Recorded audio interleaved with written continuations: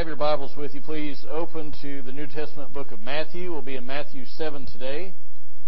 And we're going to pick up in verse 13, Matthew chapter 7, verse 13. And today we're going to talk about walking the straight and narrow. Walking the straight and narrow. Now that should not be a surprise that that's what we're talking about. After all, it is Sunday at church. So of course we're talking about walking the straight and narrow.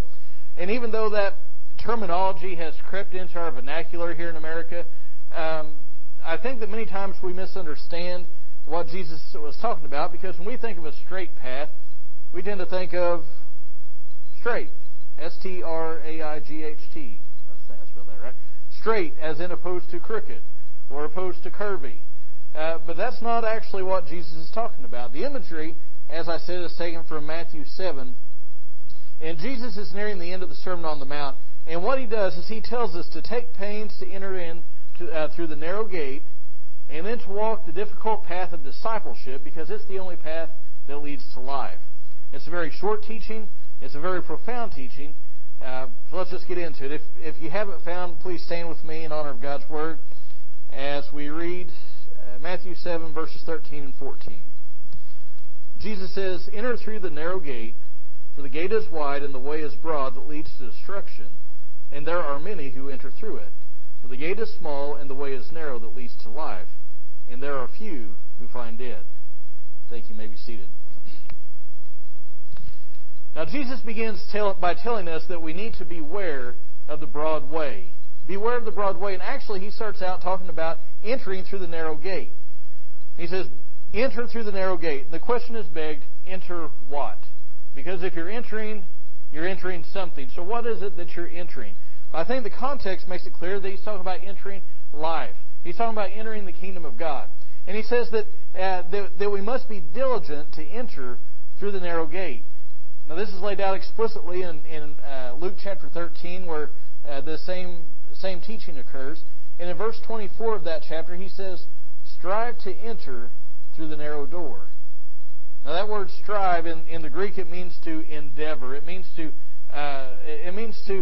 contend, as if you're working for a prize. In other words, you need to have your eyes open and be diligent to go through the right gate.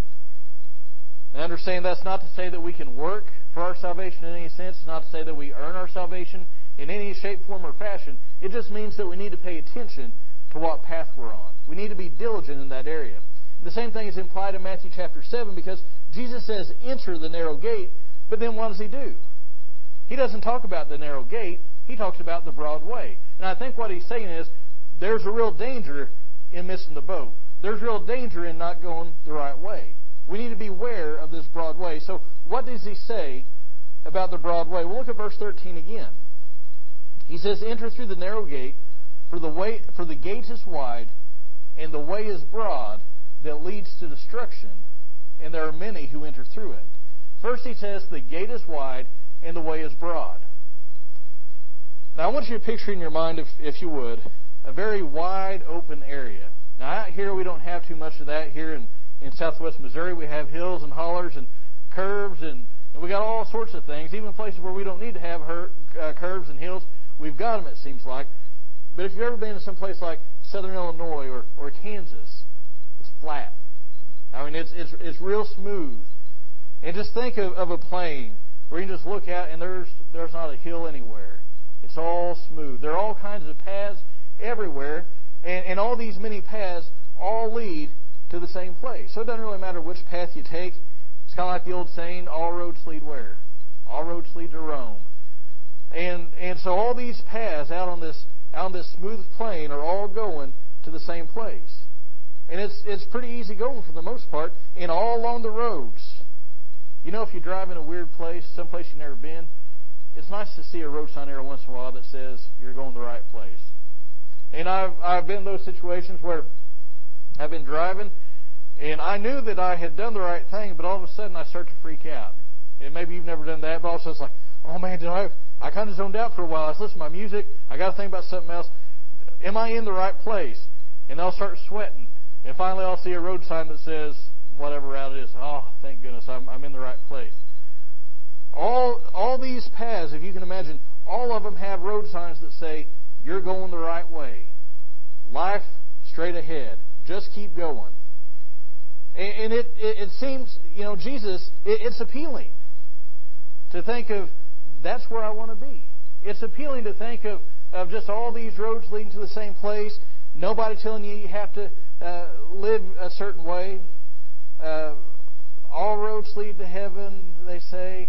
It's appealing to think stuff like that. It's appealing to think, well, God is, God. It's appealing to not have somebody telling you not to do certain things, because we like to do our own thing. But Jesus says, no, you better pay attention to that, because the Bible says there's a way which seems right unto a man, but the end thereof is what? It's death. And if we're not careful, we can get swept up in the move that direction, even as a Christian. Before too long, we'll begin to buy into this idea that all religions are just as equally true, and all of them lead to the same place. They just have different names for God. They all lead to the same destination. We'll begin to say, you know what? The Bible really doesn't have that much authority in my life, because it was written so long ago by people that were not in my culture, not in my situation, so maybe I can kind of not do this one thing that the Bible says. We begin to think it doesn't matter what people do or what they believe, how they live, so long as they're sincere.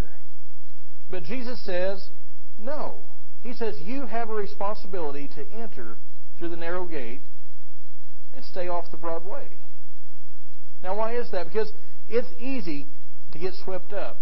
It's much easier when you don't have somebody saying, you need to live a certain way. Nobody talking about sin. That's easy going. The problem is, verse 13, look at the end of it. It says, but broad is the way that leads to destruction. This does not speak of destruction in this life. And no doubt we can all think of people who have gone their own way. They've walked their own path on the broad way. And they've ruined their lives. They brought shame on themselves. They brought shame on their families. They've really destroyed their lives. And it's easy to think of some of those people, but some people are successful.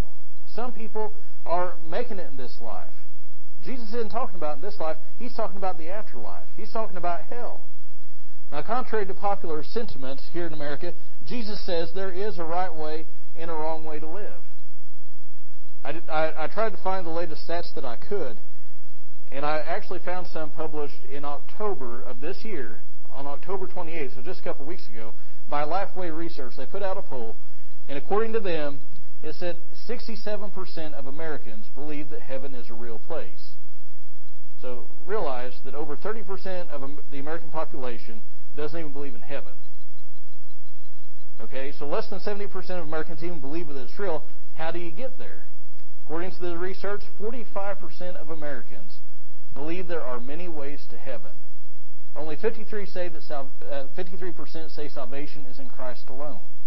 So that means if you talk to 10 people at your work, half of them believe that you can get to heaven some other way besides Jesus. Half of them.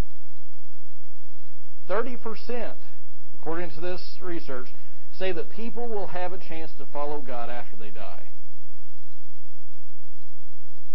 Now think about that. 30% of the people in America, according to this poll, believe that you are somehow going to be able to follow God after you die. That is not biblical. And numbers like that reflect what Jesus said. Many will enter destruction because they're on the broad way. And again, that's one reason why we must be diligent to enter the narrow gate. Because there are so many people going the other direction. It's tough when you're the only one going the other way, isn't it? It's tough when you're the only one in your family who's a believer. It's tough when you're the only one at work who tries to live like a Christian. It's certainly easier to go with the flow. And Jesus said that instead of doing that, look at verse 14, we need to walk the difficult path of discipleship. He says, for the gate is small and the way is narrow that leads to life, and there are few who find it. So if the broad gate leads to destruction, where do we find life? And Jesus says, the narrow gate. Now, if Jesus were here speaking today, well, probably not here in New Hope, but I mean here in America, speaking today, a lot of people would accuse him of the quote-unquote sin of being too narrow. They would say, oh, Jesus, You're being so narrow. How can you say there's only one way to God? And you know what? If you say something like that at work or out in public, you're going to be called all kinds of names. Narrow, a bigot, all sorts of things. Here's how narrow Jesus is. He says there's only one way to God, and that's Him. In John 14, He said, I am the way. He didn't say I'm a way. I'm one of many. He said I'm the way, the truth, and the life. No one comes to the Father but by me. In John chapter 10, verses 7 and 9, so Jesus said to them again, Truly, truly, I say to you, I am the door of the sheep. Now I think He just said, enter the narrow gate. I am the door. Then in verse 9, just so you don't miss it, He says, I am the door. If anyone enters through me, he will be saved, and will go in and out and find pasture. See, people, a lot of times they get it wrong because they say, oh, God's being so narrow. He says there's only one way to God. Jesus says there's only one way. You have to come through Him. That's so narrow. That's wrong. Blah, blah, blah, blah, blah. But you know what? They've got their focus wrong. They shouldn't be saying, how wrong is God? How narrow is God that He's made one way? They should say, thank God that there is a way. Because God didn't have to make a way. But entering through this gate, experiencing salvation through Christ alone, that's not the end. He says, enter through the gate, come to Christ for salvation. That's difficult, isn't it? I mean, it's very simple, but it's difficult because it fights our pride. Because we want to think that we have earned it somehow, that we deserve to go to heaven. But getting saved is not the end, it's the beginning. Because Jesus says, enter through the small gate, it's narrow, but then He talks about the way that you're to walk after that. He's talking about discipleship. Now, my Bible translates that as narrow. But if you have the King James or maybe some of the other translations, it uses the word strait. And there are two different words that are straight. One of them is S-T-R-A-I-G-H-T. That means not curvy. One is S-T-R-A-I-T. That means narrow. And that's the word that is used here. And many times we just read it and we think straight as in not curvy. But if you walk the Christian path for a while, you know there are lots of curves, lots of hills, lots of valleys. No, it's straight. It means, we talk of somebody being in dire straits. What are we talking about? They're having some difficulties. Things are close. And on this Christian walk, there are troubles, there are obstacles. And in fact, the wording that Jesus uses in verse 14 in the Greek is closely associated with persecution. So what Jesus is saying here is if you want to enter life, if you want to go to heaven, you can't rely on yourself. You can't rely on your pastor's relationship with God. You can't rely on your family's relationship with God. You can't rely on your friend's relationship with God. It must be you. You have to enter in through the narrow gate. You can't earn it. You can't work for it. You can't just do what everybody else is doing. So you have to come to Christ alone for salvation. But then, as a believer, you're supposed to follow Him. And many times in Baptist churches, we dip them and drop them. We baptize them, and then we don't follow up with them. People don't follow Christ. I've baptized people and have never seen them again. There are people that I've baptized in that baptistry or there, I've never seen them after I put them under the water. Never. Listen, we have to follow Him. And when we follow Christ, that doesn't mean it's all going to be sunshine and roses. There's going to be difficulty. There are going to be obstacles. Last week we talked about the golden rule. Buddy, that's tough. Treat people the way you want to be treated. You say, oh, well, Pastor, everybody can do that. No, it's pretty tough. It kind of chafes at a person. Whenever it's your enemy, you're supposed to do it to. Loving your enemy is difficult. You ever had somebody treat you badly? Jesus said pray for them. And not pray that God would smite them, just pray for them. Jesus said, deny yourself, take up your cross, follow me. That's tough. That's difficult. The way of Christ grates against the desires of our flesh, and it may even lead to persecution. But Jesus says, it's worth it. It's the only way that leads to life. It's really, you have a choice. You can go for the temporal easiness and end up in hell, or you can go with a tougher way that ends up in eternal life, ends up in heaven. We have a choice to make. Now, that doesn't really sound like a very good advertisement for Christianity, does it?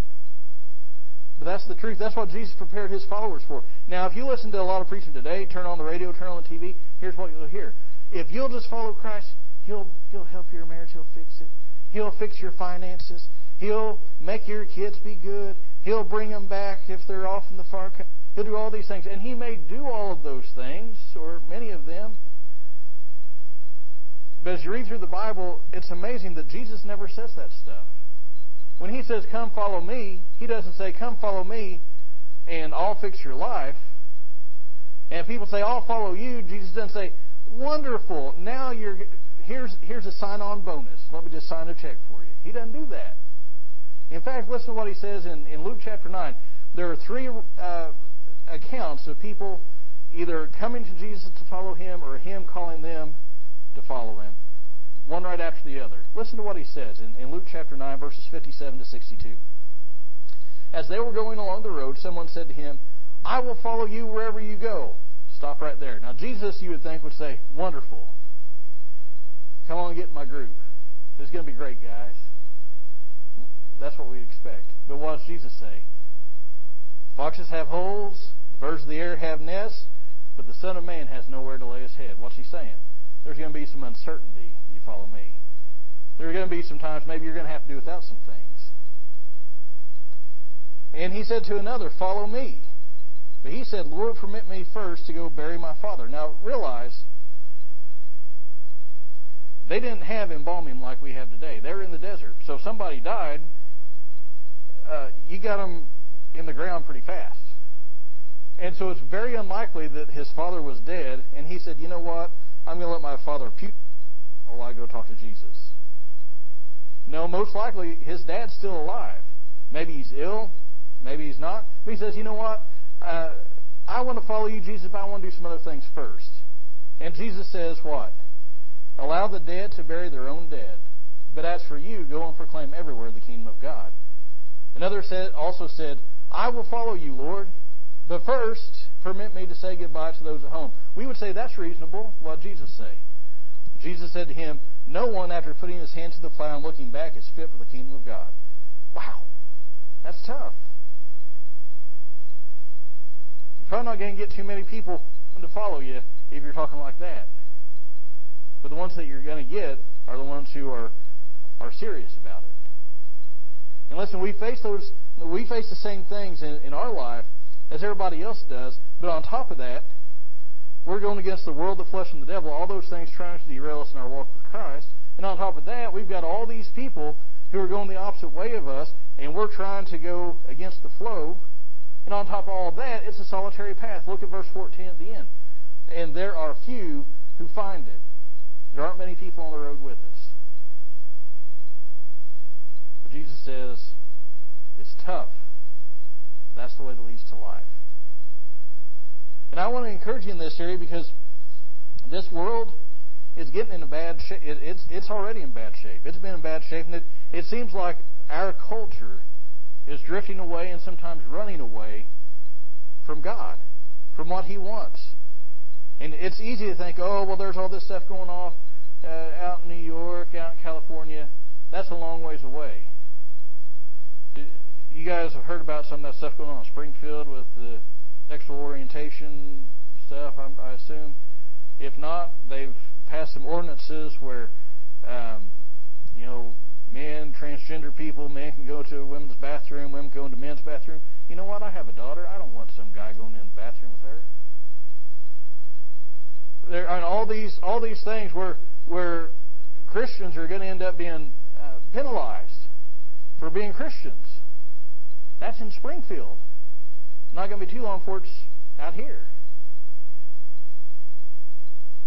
And sometimes it feels like we are islands in a sea of immorality. And it feels like we're all alone. But I want to encourage you to stand firm. You stand up for what's right. If you don't do it, who is? You can't wait for somebody else. Don't waver. You put your feet down, you put your roots down, and don't give in. Jesus told us you expect it. It's going to be tough. So gird up your loins. In other words, prepare yourself.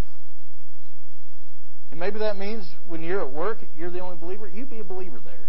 You be the best, whatever job you have, you be the best that one you can be. That means in your family, nobody likes to have somebody beat them over the head with a Bible.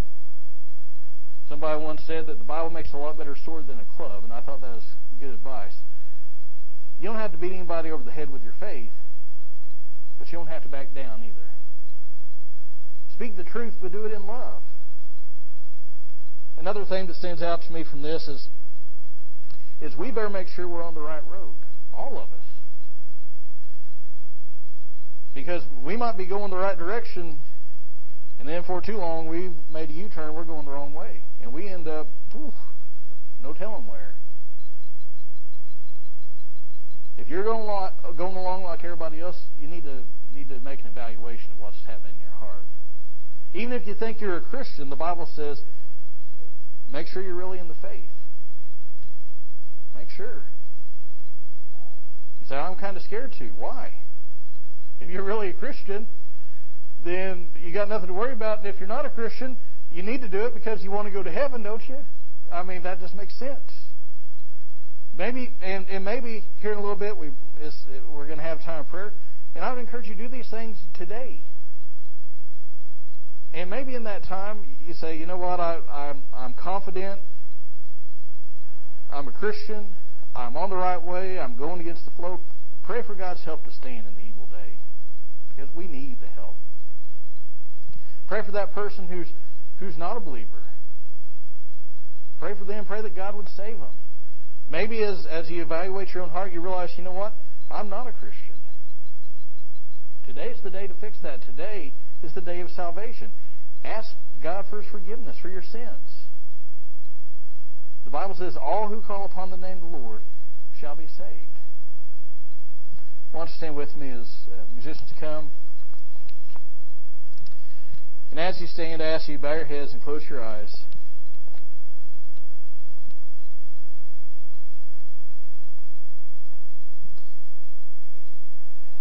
And just in the quietness of this time, I want you to honestly look at your life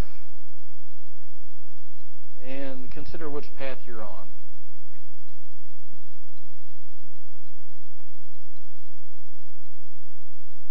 Are you on the broad way?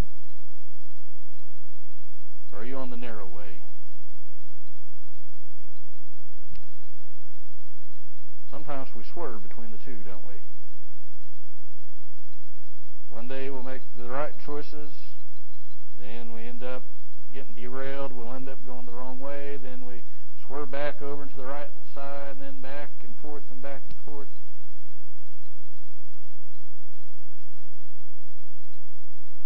I think Paul experienced some of that same idea. He said, the things I want to do, I don't do. The things I don't want to do, I end up doing. And we can all identify with that.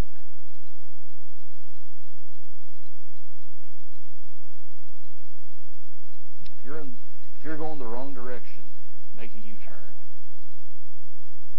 The biblical word for that is repent